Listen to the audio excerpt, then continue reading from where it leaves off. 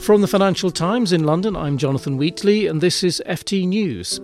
Argentina has turned to the International Monetary Fund to help it out of a crisis that has sent the peso reeling for 2 weeks, losing as much as 12% of its dollar value. But the IMF brings back bad memories for many Argentinians. Joining me from Buenos Aires is our correspondent Benedict Mander. Benedict, President Mauricio Macri went on national TV to make the announcement of talks with the IMF. How did that go down? Thanks, Jonathan. Well, I think the market has reacted in a broadly positive way, but locally it is a much harder sell. I mean, Argentines have been through this situation before. The last time they were involved with the IMF, it ended up in a pretty messy debt default in 2001 on more than $100 billion of debt. And that really traumatized the nation, and people just haven't forgotten. And at the time, there was social chaos, there was looting on the streets, people, as many as 20 people died, the bank deposits were frozen, unemployment went through the roof, there was a massive devaluation, about 70%, and so on. I mean, it was a traumatic moment. So what's happening today brings back memories of that, and it will be hard for the government to try and persuade people that this is not a repeat of that. Where are we then today? How would you compare this crisis with the last one? This is not 2001. I mean, the political situation is completely different. You have a president who is much stronger than De La Rua. Macri has fairly high approval ratings. No one's doubting the fact that he'll finish his term. The Peronist opposition is in complete disarray and they've got no credible leader. And then on the economic side, it's a completely different situation as well. In 2001, the economy was basically dollarized. And today, the financial system really works mainly in pesos. You have a floating exchange rate today, more or less, compared to a fixed one back then. And also, I mean, although the debt is roughly at similar levels, much more of it is in public hands today, which is considered to be a better thing. And it's worth pointing out as well that the IMF is a completely different beast. And I think it's fair to say has learned its lessons from some of the mistakes in the past. So, all in all, I'm not convinced that crisis is even the right word to use, but, this is only just beginning. What is happening this time then? Why are markets certainly so nervous? Well, I suppose you have to go back to December last year when the central bank's inflation targets were altered, and that was seen as meddling by the executive. So as a hit to the central bank's credibility as an autonomous institution. And that was then followed by interest rate cuts at a time when inflation was, very far from being under control.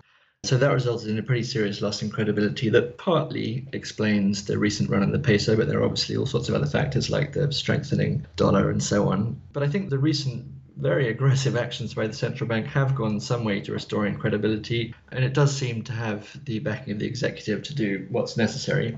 And of course, a lot will depend on what kind of deal results with the IMF, if indeed there is one. But, it could either be a flexible credit line, which it's not clear that Argentina actually qualifies for that. It could be a precautionary liquidity line, but that, of course, comes with conditions which may or may not be acceptable.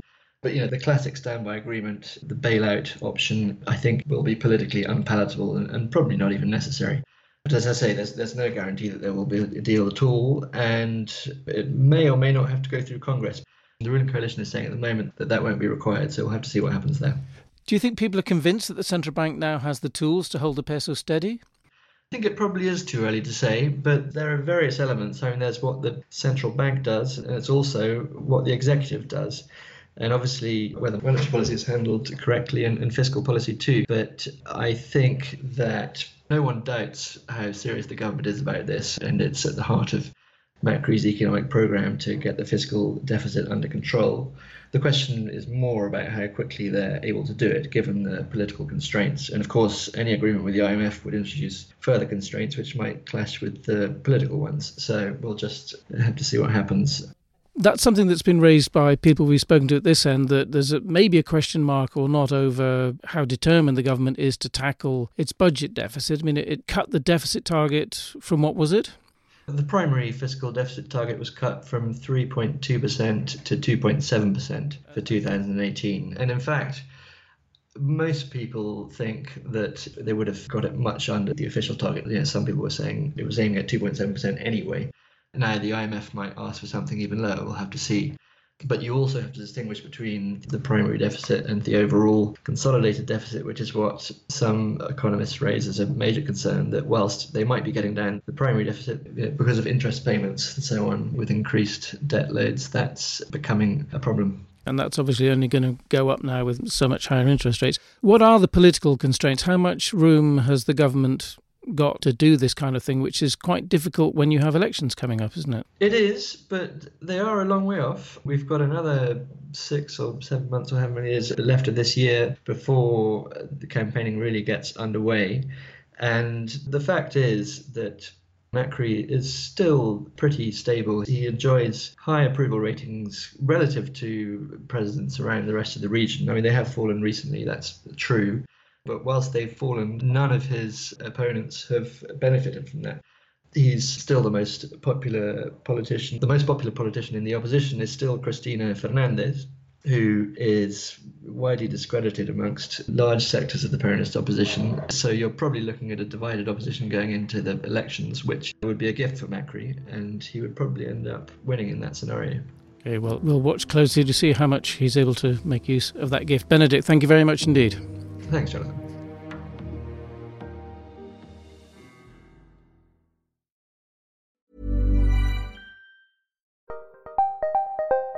Did you know the Capital Ideas podcast now has a new monthly edition hosted by Capital Group CEO Mike Gitlin? Through the words and experiences of investment professionals, you'll discover who was their best mentor, what's a mistake they made that changed their approach, and how do they find their next great idea.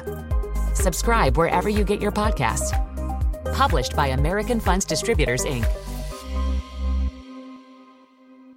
Support for this podcast and the following message come from Corient. Corient provides wealth management services centered around you. As one of the largest integrated fee-only registered investment advisors in the U.S., Corient has experienced teams who can craft custom solutions designed to help you reach your financial goals, no matter how complex.